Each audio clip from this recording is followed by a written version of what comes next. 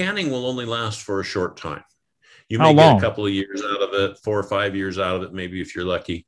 But anything Oh, beyond that, the food is going to start to go bad on you because you don't have all of the oxygen out of there. welcome to part two of this episode of the LDS Life Podcast with Steve Manson. I'm your host, Kevin Williams, the Blind Montana Man. On part two of this episode of the LDS Life Podcast, Steve Manson and I discussed why it is important to both freeze dry and can food. We also discussed canning food in a vacuum pack and liquid nitrogen.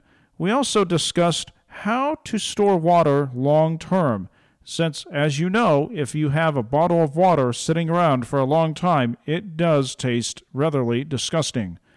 I hope you enjoyed part two of this episode of the LDS Life Podcast. If you want to get a hold of me, please do so. My email address is kevinw@ldslifepodcast.com. That's kevinw@ldslifepodcast.com. You can also get a hold of me on Facebook at LDS Life Podcast. Thank you very much. Okay, so let's just get down to food storage one-on-one here, because unfortunately, there's a lot of people listening to this podcast who don't know how to store food, and unfortunately, I am one of them. But even more, the lost of canning. There's a lost art of canning. I'm 41 years old. Most people my age do not know a thing about canning. Now, I know a little bit because my mother used to can, so I don't want to sound insulting here, but we've got to get down to basics. What is the difference between freeze drying and canning? And again, I'm sorry for those that know, but we just got to get down to the basics here, because I'm sure there's millennials out there listening. Well, and canning, it's just a different process altogether. And canning, like the jam that we're canning, it requires a tremendous amount of heat, and the jars need a tremendous amount of heat to make sure they're sterilized. You're working with extremely hot, especially like the peach jam that we're doing. The peach jam is very hot, and it puts into the jar, and through the heat process, it seals. The difference is that the canning does not remove all of the oxygen from the container. And so being you're not I didn't know that. all Okay. of the oxygen. Yeah, no, you still end up with a little bit of space in there. There's still some oxygen in there. And because of that, canning will only last for a short time. You may get a couple of years out of it, 4 or 5 years out of it, maybe if you're lucky. But anything beyond that, the food is going to start to go bad on you because you don't have all of the oxygen out of there. You compare that to, say, freeze drying. And just to give you an example, this is something that we do. We find something like a chili. We'll find a good chili that's on sale. And I'll buy several cases of it, knowing that there's no way I'm going to be able to eat all that chili prior to its expiration date. So I'll eat it as I want to. And as it gets close to the expiration date, I take that chili and dump it into my freeze dryer, and I freeze dry it so that I don't lose it. And you dump the cans onto the trays, you put the tray into the freeze dryer, and the freeze dryer is about the size of a small refrigerator, and it comes with a pump that sits separately to the side of it. You put it in there and you fire the process up, and 24 to 30 hours later, what you remove from the freeze dryer is completely dry. There is no moisture to it. And so because there is no moisture to it, when you dump it into the Mylar bags and take as much of the moisture and much of the air out of there as you can, and you throw in an oxygen absorber into that Mylar bag as well, once you seal that up, that oxygen absorber removes all the oxygen from inside there. There is no moisture in it because it's completely freeze dried. It's powder. There is nothing to go bad. Okay. And then when you want to reconstitute it, all you're going to do is rehydrate it and add water back to it. And similar to your hamburger, you just put it in a can or a container for 20 minutes or something and put it underneath the hot water tap, correct? Yeah, you just fire up some hot water into I just use a Tupperware bowl. I put some hot water in a Tupperware bowl and just drop my hamburger patty in there and just let it sit for 20 minutes. And it's good to go. Now, chili is a different story. We have it measured out as to, and this is where the food scale comes in, is how many ounces of freeze dried chili to how much water basically turns it back into chili.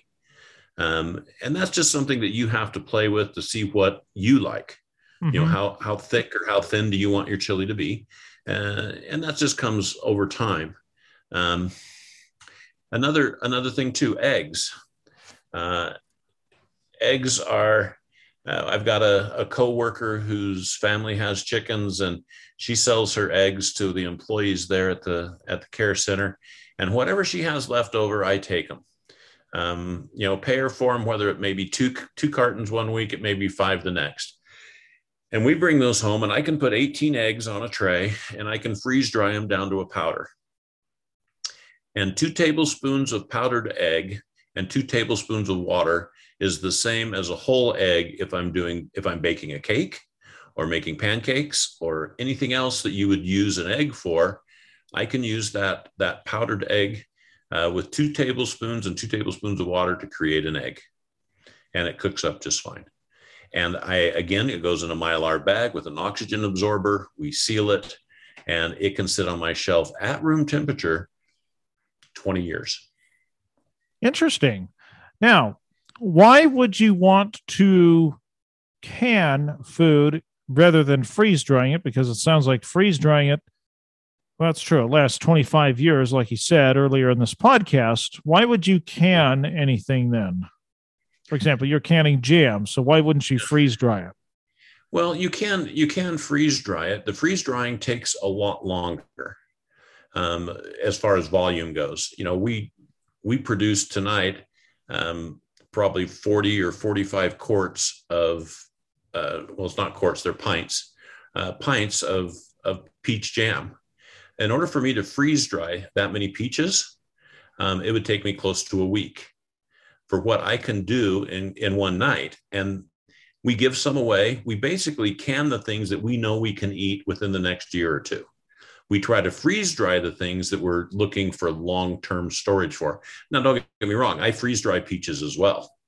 Yeah. I just don't freeze dry as many because it just is a very time-consuming process. And you've got to keep, the freeze dryer really to offset the cost of one. You pretty much got to keep the thing running a lot. Freeze dryers are depending on your financial circumstances, a freeze dryer with a good pump on it is going to run you about $4,500. With your electric bill, or no? The initial cost of buying the unit. Okay. Doing a batch of food will run you about $3 to $4 in my market for what I pay for electricity. It runs me about $3 to $4 to run a batch of food. But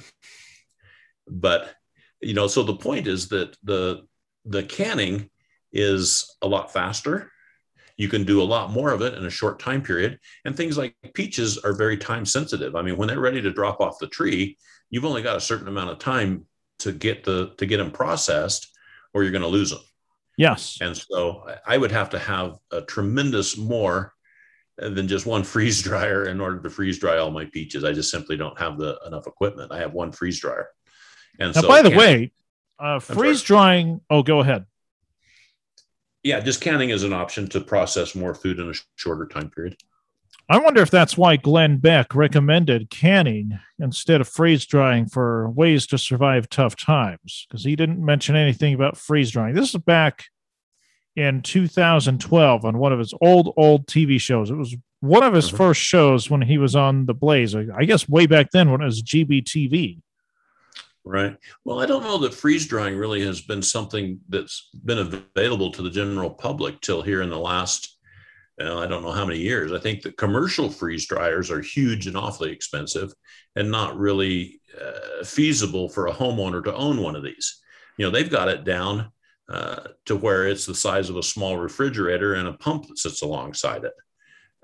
So they've definitely made it more user friendly, whereas maybe back then, I don't know that, residential type freeze dryers were even a thing back then. Well, I was just going to say freeze dry food is nothing new. I remember my first encounter with freeze dried food was back in 1990. Would have been, I think, sometime in mid-June of 1990. I was actually in Orlando, Florida, and went to the Kennedy Space Center, and I bought space ice cream. I didn't realize it was freeze-dried until decades later. Right. We just called it space ice cream, but it was freeze-dried ice cream. And I'm sure NASA probably freeze-dried a whole bunch of other food. This is nothing new. But I think over the last, 12, 13 years, it's been talked about thanks to some advertising on the radio and such. Yeah, and it needed somebody to produce a machine that was feasible for the average homeowner to own one. It was kind of like back in the 50s with an IBM computer. Yeah, they were out there, but you needed a garage-sized space to have one. Yeah. And as time has gone forward and technology has gone forward, I think these companies are producing things that are a little bit more feasible for the average homeowner to own. And I've done ice cream. I've done just about everything under the sun you can think of in my freeze dryer just to see how it came out. And ice cream one that does very well. Freeze-dried candy is very popular. And my grandsons, I have to ship them a box about once a month because they've got to have their freeze-dried Skittles. Oh, my. That's funny. I'd like you to ship me some freeze-dried cookie dough ice cream. How about you buy some Tillamook cookie dough ice cream and ship it to me freeze-dried? That'd be an interesting taste. Okay, Tillamook. I'm making notes here.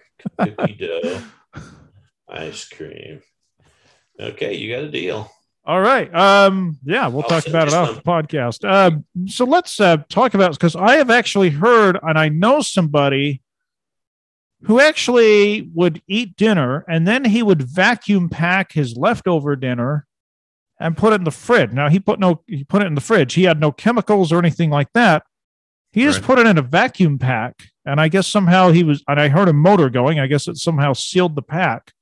Is that safe to do? And what's good and bad about that? I was skeptical, but I didn't say anything because I didn't know much about it, and I didn't know what to tell him. Well, my understanding of what he is doing is he's just removing as much of the oxygen as he possibly can. And air is one of the things that does cause food to go bad.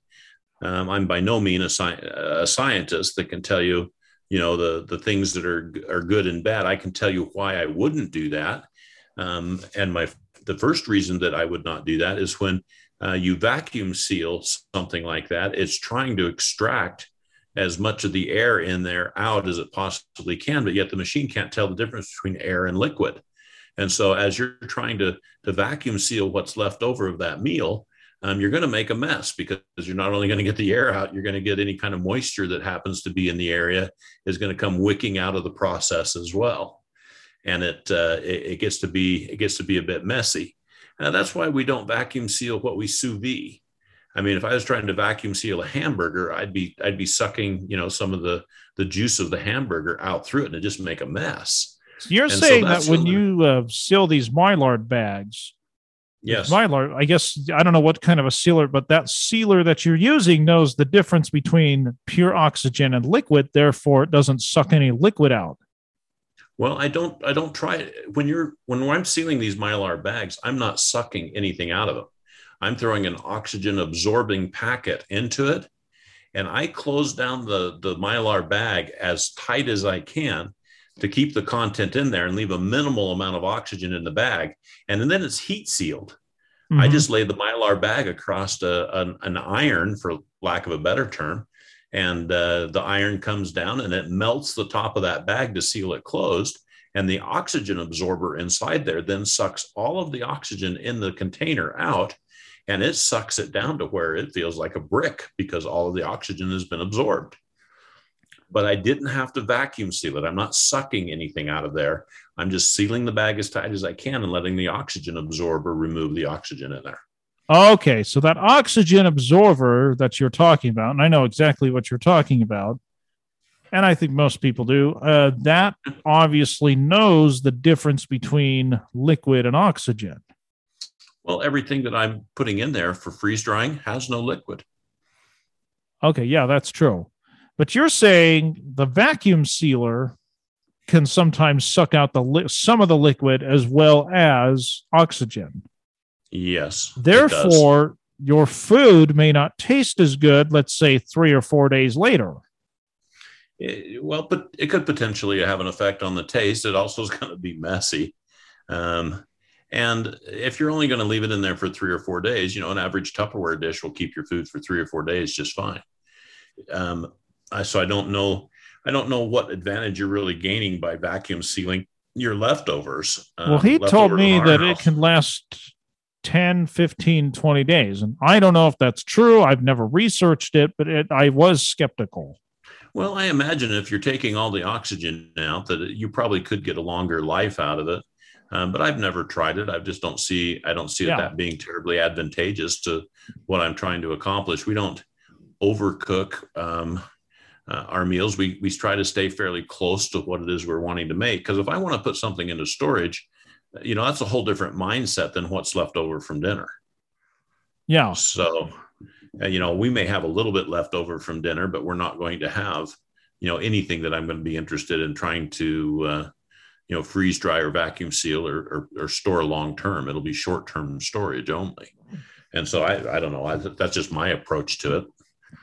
Yeah. So maybe this question's irrelevant then to you, but I've also heard about people storing food and putting it in liquid nitrogen. I guess the thought behind that is liquid nitrogen freezes your food, and it's going to be, I guess my understanding of it is it's like a freezer, but your food's packed in liquid nitrogen. I don't know how you separate the two from each other. Do you know anything about that? Because I've heard of that being done. I've worked quite a bit with cryogenics, but not for food. So I don't. My experience with liquid nitrogen is anything that you put into liquid nitrogen. Let's take, for example, a racquetball. You take and dip a racquetball into liquid nitrogen, and take it out and set it down and hit it with a hammer. It shatters like it's glass. You let it sit on the counter for a couple of hours for it to thaw out, and it's going to go back to being a racquetball. It's not going to change it in that sense. It will freeze it, and whatever the rubber is in the ball that's been frozen, it may have a little bit of a chemical change that goes on there, having been frozen. Liquid nitrogen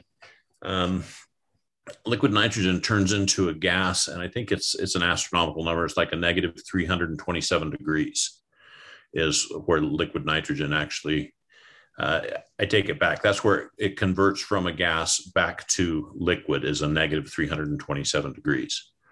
And so you're talking about something that is extremely cold. I believe it's the third coldest element that we're able to work with.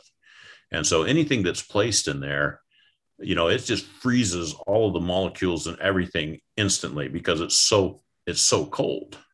And I don't know what that would do to food. I don't think I've ever seen or read or heard of anybody successfully doing that. And on top of that, liquid nitrogen is terribly expensive. Yes. And you have to buy it at a special store to begin with.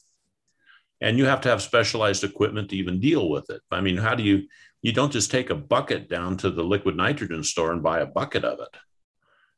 How do you even store it? Now I know people that used to buy it, but they had a thermos with them and they would fill up the thermos, but you could not screw the lid on all the way or it would explode. I think they filled it almost to the rim of the thermos, if I'm not mistaken. But I know that they couldn't screw the lid on tight. Yeah, you can't do that. A regular water bottle, and I've seen this, a regular water bottle with maybe an inch of liquid nitrogen in the bottom of it. If you screw that lid on tight and put it underneath a 5-gallon bucket, when that ruptures, it will blow that bucket into shards. Just like dry ice bombing. Yes, it is a pretty violent. Well, your expansion rate for liquid to gas on nitrogen is 1 to like 600. So one part liquid will give you 600 parts gas. And so when you capture that into a water bottle and it starts warming up and expanding, when it ruptures, it's going to be pretty violent. And so it's really not something that, the average Joe should be playing with. It could, first of all, if you were to get your hand into it, to be burnt, with liquid nitrogen is pretty bad. Now the interesting thing, if you drop a few drops of liquid nitrogen into the palm of your hand, it won't burn you. It'll actually just dance in the palm of your hand because it's expanding and heating up so fast that the liquid will push. Oh, remember when we were kids, the doctors would burn our warts off with liquid nitrogen. Remember that? Yes. Yeah. And we got nice blisters for about a week or two, didn't we? Absolutely. So I don't know of any applications with liquid nitrogen. Like I said, I've played with advanced cryogenics and different reasons, but never anything related to food. Yeah. So okay. I would be pretty ignorant on that subject. I guess you could probably, ask some more questions. I guess you could probably, if you knew what you were doing, I guess you could probably put liquid nitrogen in a cooler, in a bottle, in a thermos or something, and have that freeze the thermos and then freeze your food if you knew what you were doing. Perhaps. It'd be an interesting process. I think that would require an awful lot of equipment that. Yeah, of course, you might as well do that in dry ice, and I have no idea how long dry ice lasts. Yeah, that would be an interesting test. But as far as feasibility for your average homeowner, and in America today, I think the reason freeze dryers have done so well is because it does give you the opportunity, and it's the quality of the food when it comes out. Yeah, the quality of the food is very good. A lot of people that I have talked to that have a freeze dryer will freeze dry their leftover dinner and put it in food storage. Yeah, and the only downside I see to that is that when I run a batch of stuff that I'm going to freeze dry, I want to fill all 4 of my trays. And like I say, if I'm cooking dinner, I'm going to cook enough to make sure that we're not hungry, but there's not going to be a ton of leftovers, not enough to warrant running a freeze drying batch. And that's just my world. Yeah, that isn't the way that I would handle it. But one of the other things too, and this is true with everything that we have freeze dried, and I might as well use Skittles as an example. Yep. Because it makes as good an example of anything. Skittles, before they go into the freeze dryer, are fairly small and have a certain moisture content to them. You throw them in there, and I can do a batch of Skittles in about 4 hours. They kind of blow up. They'll end up being twice the size they were before it started. And it has absolutely no moisture in it at all. So it is crunchy. But what it does is it removes the moisture out of there, but it intensifies the flavor. Oh. And so it almost expands the flavor to where you're getting, by volume, each Skittle is less, but the amount of flavor that you're getting for that volume seems to be magnified. And I don't know if it just seems to be that way or if that's really happening. But a freeze-dried Skittle is absolutely delicious, and it has a very unique taste to it. And I like it far more than I do Skittles out of the bag. Freeze-dried Skittles are incredible. They are really good. Interesting. And there's a number of foods that do that. I'll only do 3 candies is all that I'll do. I'll freeze-dry Skittles. I'll freeze-dry saltwater taffy, and I freeze-dry Bit-O-Honey. I'll bet you M&Ms would do the same thing, though, don't you think? Well, chocolate doesn't seem to freeze dry real well. I've had marginal success with chocolate because it has a certain oil content to it. And I'm really looking for foods that have more of a water content that I can extract, because oil doesn't necessarily like. Maybe freeze drying this cookie dough ice cream may not be a good idea. Well, we'll take a look. I've freeze dried ice cream and have had great success with it. So I've got some freeze dried ice cream sandwiches that are delicious. Oh yeah. So. I don't know. It's worth giving it a shot and see what happens. Sure. Why not? Absolutely. I could be your guinea pig. Well, you know what? If, shoot me your address and I will send you a box, and I'll send you a little sample pack of a number of different things, and you can give them a try and see what you think. One of the things that I think is incredible freeze dried is avocados. Now, avocados do not reconstitute very well. You try to put some water to them, and they turn into a mushy gray mess. But the avocados, you can almost eat them like a potato chip. And again, when they're freeze, so you don't want to reconstitute them, but you want to eat them the way that they are when they come out of the freeze dryer. Correct. Almost like a potato chip. And I really like them just on a sandwich. I love avocados. I'll eat them plain. Yeah, I do as well. I love avocado. And so they look just like they do when you put them in the freeze dryer. They come out with the same green and yellow color to them. They stay basically the same size. But again, the flavor is just intensified. And so avocados is a great one to freeze dry. And I'll put that on a sandwich. And it will suck a little bit of the moisture out of whatever you've got on the sandwich, the meat, the cheese, whatever. But it doesn't try to completely reconstitute it. It stays crispy. And it's delicious. I love it. So let's talk about an issue that comes up when you buy food from these companies like Daily Bread. Uh-huh. They are notorious for salting their food. Okay. That can be bad for people like my father, who had high blood pressure when he was alive and really had to watch his salt. Of course, he had kidney problems too. That added to the issue. What do you do in a situation like that if you're buying a whole bunch of freeze-dried food from a company like Daily Bread or somewhere else that has high salt content? Is there a way to get rid of it, or are there companies out there that don't put as much salt, if any, in the freeze-dried food? I'm not familiar with buying freeze-dried food from companies because I freeze dry all my own, so I can control exactly what I've got going in there. But being familiar with the freeze drying process and reconstituting it, I think it would be a pretty tough task to reduce the sodium content in anything that you're reconstituting from being freeze dried. I think really the way you have to address that is that it has to have a reduced salt content before it goes in. Yeah. Because I don't know that you're going to be able to extract it after it comes out. Yeah. Okay. So let's talk about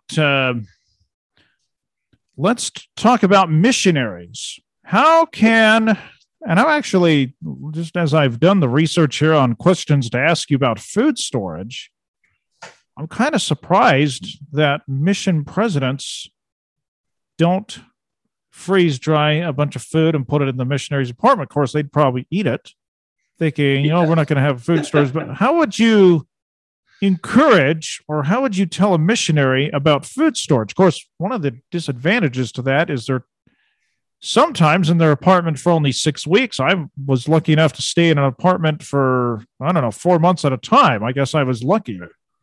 Yeah. I served a mission as well, and I didn't spend an awful lot of time in any one place either, and moved around quite a bit.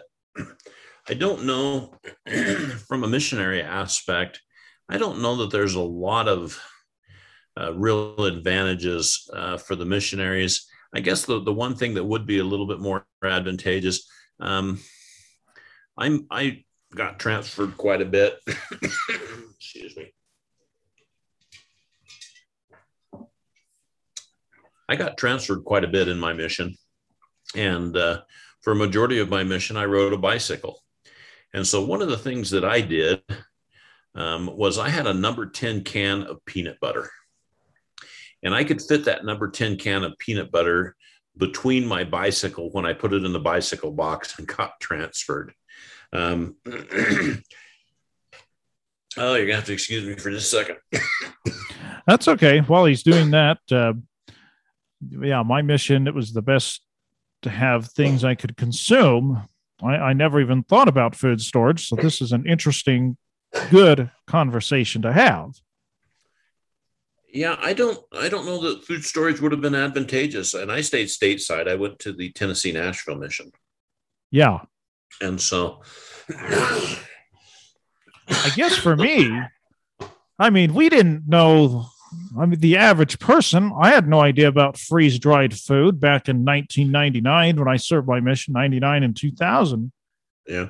But I guess for me, now that we have all this knowledge, that not that the knowledge was not available. Obviously, government agencies were using freeze-dried food like NASA, and I'm sure the military, possibly the ATF, FBI, when they went out to go negotiate standoffs in remote areas, they probably had freeze-dried food or something like that.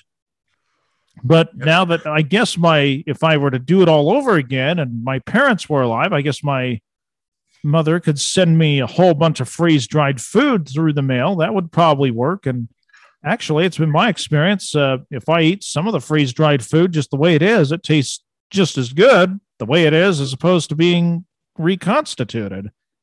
So I guess the parents could go that route. Yeah, and I guess that would be one advantage to the freeze drying is that, typically things that are mailed cost money by weight. So you wouldn't necessarily want to ship a case of soup. It may cost you more to ship the case of soup than it would to give the kid the money and send him down to buy it. And so, in the freeze drying process where you're reducing that weight, it may be a little more advantageous. Yeah. What about someone who's on a very tight budget, like me, very fixed income, not much money? How would you recommend somebody like me to store food other than having close friends that would be nice enough to give me their freeze-dried food every month or something to that effect, and I could store it in a closet somewhere? Yeah. And, I'm not sure the best way. I apologize. Something has gone the wrong way here. Well, cough all you want. You can't spread the Delta virus through technology. Not yet. So I don't have to worry about catching the Delta virus. Yeah, I've already had that. I've been there, done that. So I'm over that one. Did you use ivermectin? I was asymptomatic. And so I had no symptoms of the virus whatsoever. The only reason I know that I had it was because working in a care center, I'm required to get tested twice a week. Oh, so did you have to quarantine yourself for 14 days? Well, I actually was able to just do it for 10 days because I was asymptomatic. If I had displayed any symptoms, then yes, I would have been 14 days. Okay. No fever, no loss of taste or smell, nothing. I had absolutely nothing. So, okay. I did that back in the first of August. But if finances are a bit of an issue, it would be. I would have to say that this is a little bit more difficult process. Yeah. Food storage could be. Nobody is giving it away. No, nor should they. I mean, if they don't want to, nor should they. Yeah. If you go down to buy powdered milk, it's more expensive than buying a gallon of milk by far. Even if you buy the 25 pound bag of powdered milk, which we did have in my first apartment, by the way. I don't know how it got there, but I was the only one using it. Yeah, powdered milk. We recently stored, I think, 200 pounds of powdered milk, and we use it quite a bit just because if their day comes that we need to use it, we want to not necessarily change the way that we eat, so we use our powdered milk, and I think it tastes just fine. But I'm used to it, so. Well, actually, if you follow the directions with exactness, powdered milk tastes almost the same as regular milk. A little wheaty as an aftertaste, bit of a wheat aftertaste, but not that much different. If you make it exactly how it says to on the package, you're fine. Trust me, I know from experience. Yeah, we drink quite a bit of it, and so but it is not economical. It's not cheap. It is definitely a little bit more expensive. Did it used to be cheaper than regular milk, though? Because I heard back in the 70s and 80s, people would buy it who were on very tight budgets. I'm not familiar with pricing back then. I'm not real sure. And so okay. I don't know how it compares to today as far as prices go. Because my mom said that I had a lot of powdered milk. I'm guessing probably when my dad was out of work. Yeah. But I never noticed it. So she must have mixed it in with regular milk or something. Yeah. And we've done that before too. Like I said, we've had feast and famine years. And, when it was a little bit leaner, you buy a gallon of milk and you mix up a gallon of powdered milk and you blend the two together and you got 2 gallons of milk. Yeah. And, the kids really never knew the difference either. And that's kind of the point of it, I guess, is, to make anything that you store, you want it to be something that you're willing to eat. And we went a step farther. We don't just want to be willing to eat it. We want to enjoy eating it. Sure. And so, our circumstances are such that it is a little bit more of an expensive process to be freeze drying stuff. The original cost of the machine is substantial. They do make a little bit cheaper versions of it. You can actually get into one for maybe about $2,700, $3,000, as opposed to the $4,500 that I'm into mine. But I chose to buy an upgraded pump with mine.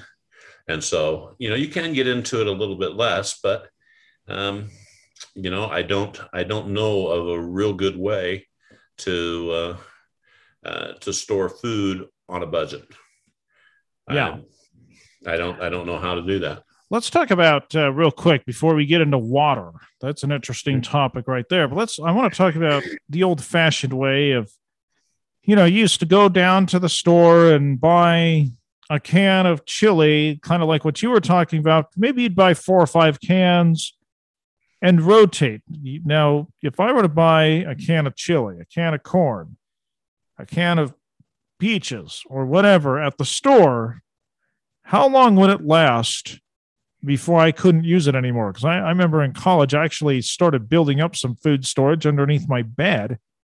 And I probably had food in there. I remember taking out a can of soup that was probably at least 5 or 6 years old.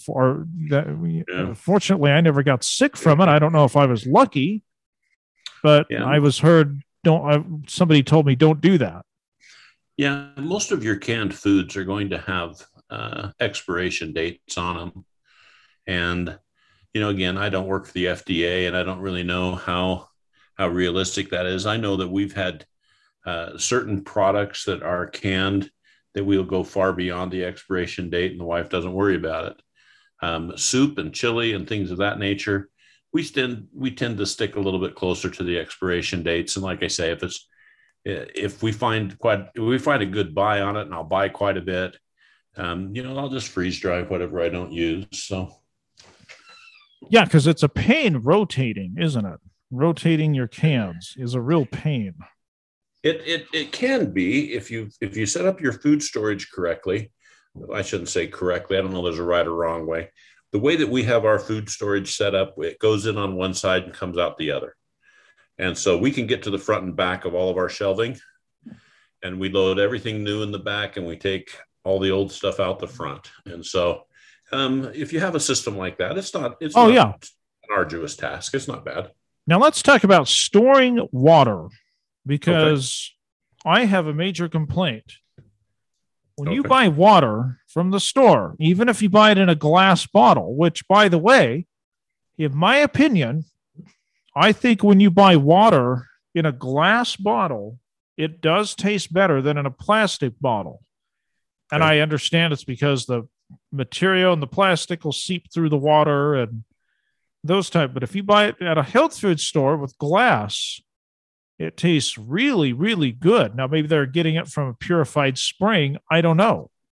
But I know this. I have a metal bottle. And if I let the water sit in there for a day, it tastes disgusting. Likewise, if you just buy bottled water from the store and let it sit for a while, it's going to taste disgusting. So how do you store water long term without it tasting disgusting? Yeah. And I don't know that I have the best answer for that, because all of my water storage is in plastic, and I've got quite a bit of it.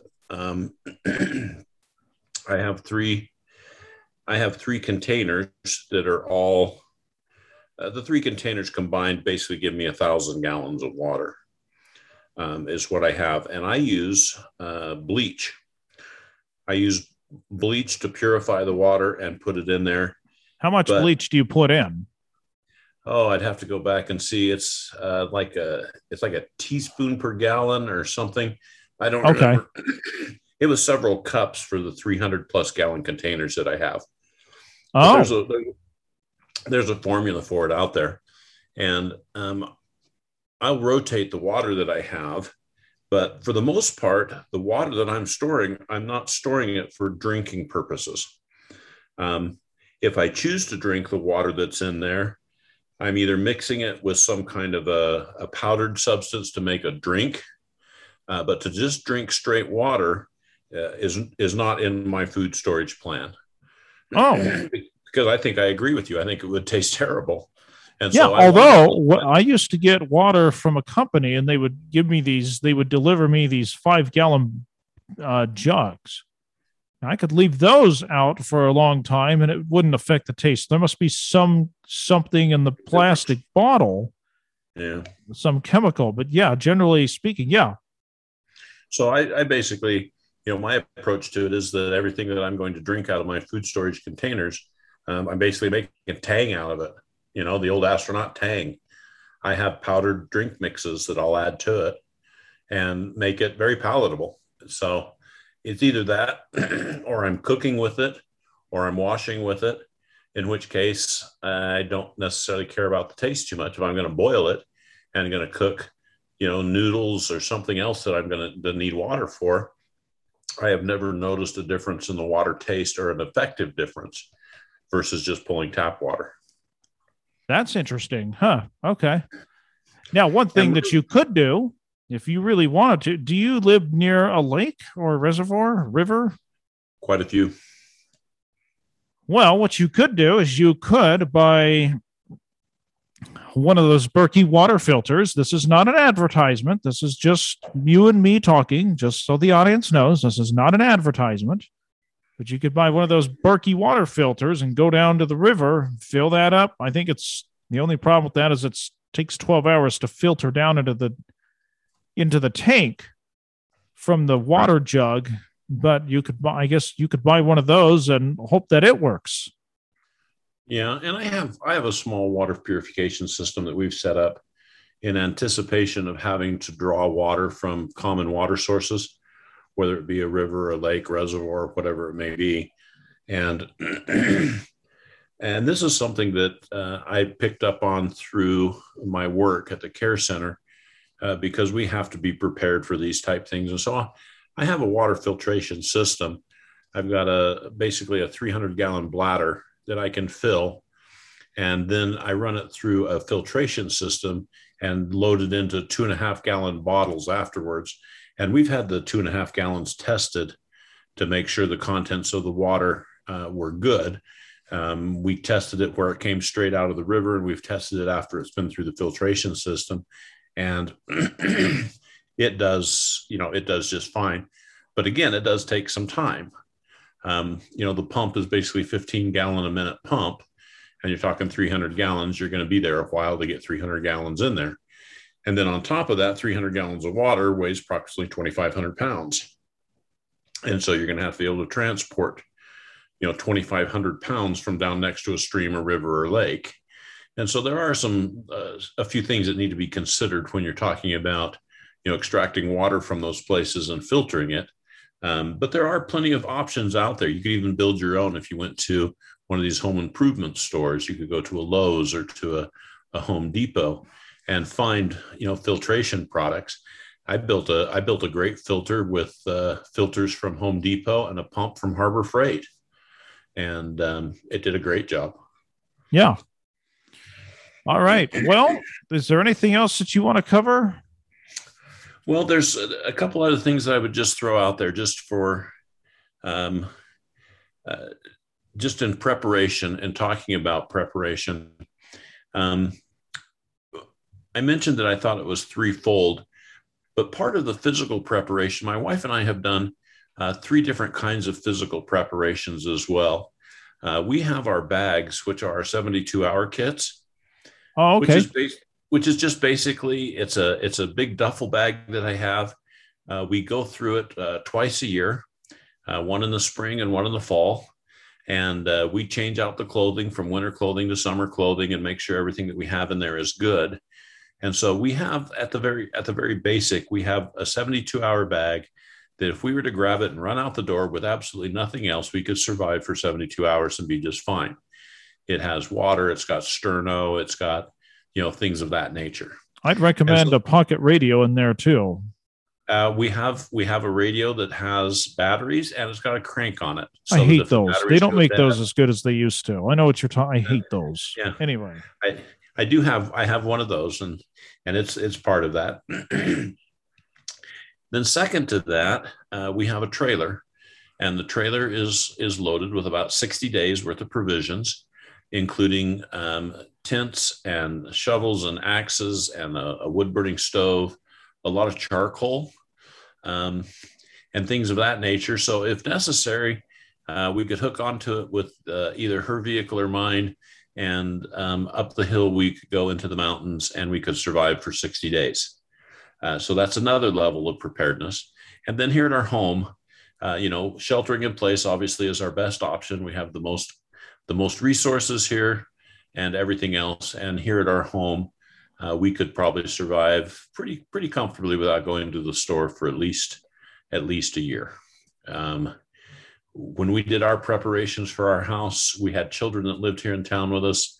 We actually made all of our preparations for 12 people, 7 adults and 5 children. And as it stands right now, most of my family has moved out, and it's just the wife and I, and we had enough food for 12 people for a year. Wow. And so we are freeze drying as much of it as we possibly can. And we're also donating it to food banks and to other places so that it gets back into the community, because we were preparing for 12 people and now there's 2 of us. So. Okay, maybe on the next podcast I have you on, we can talk about gardening or hydroponics, or what do you do when there's a disaster and you need to communicate with someone clear across the country? Yes, I'm a ham radio operator. So am I. KJ7DQQ. So okay, that was my answer to that preparation, was to become a ham radio operator and learn how to bounce messages off the ionic atmosphere and get them halfway around the world. Yeah. So, all right. Well, anything else you want to touch? Anything before we end the podcast? I think we've covered a broad spectrum of things. Some of it a little more in depth, and some of it a little more general. Yeah. And I would certainly be willing to come back and share anything else that I have. By the way, one more question that I ask all the guests, since this is an LDS Life podcast. I may not be asking you this on the new podcast, right, but what is your favorite part of being a member of the Church of Jesus Christ of Latter-day Saints? Well, I would have to say without question, it's got to be the plan of salvation. Yeah. It tells me 3 things: where I came from, why I'm here, and where I'm going when this life is over, which without a doubt gives me meaning to this life. It makes sense to me as to why I'm here and the different challenges that I'm going through, and where I'll be going when this life is over, and where I came from. I mean, those are the 3 questions, and all of that to me makes perfect clarity. And I've got children who've decided to follow other denominations and do other things. And they just simply don't have answers to that question. Where did we come from? Why are we here? And where are we going when this life is over, which is the plan of salvation? And boy, that brings me a tremendous amount of comfort. Yeah. Well, if you don't mind, go ahead. If you can, stay with me here as I end the podcast, because I do want to talk to you about something. In the meantime, folks, I will give you more information about where to find my new podcast when it officially launches. I was actually supposed to launch it last week, but I'm trying to wait for someone to come on who I would really like to debut my podcast with. But if I can't get her on, I'll get a few other people on next week. In the meantime, I will talk to you all later, folks. Thank you for listening to the LDS Life podcast. If you want to make a suggestion, comment, or to recommend a guest, email Kevin Williams at kevinw@ldslifepodcast.com. Be sure to check out his Facebook page, LDS Life Podcast.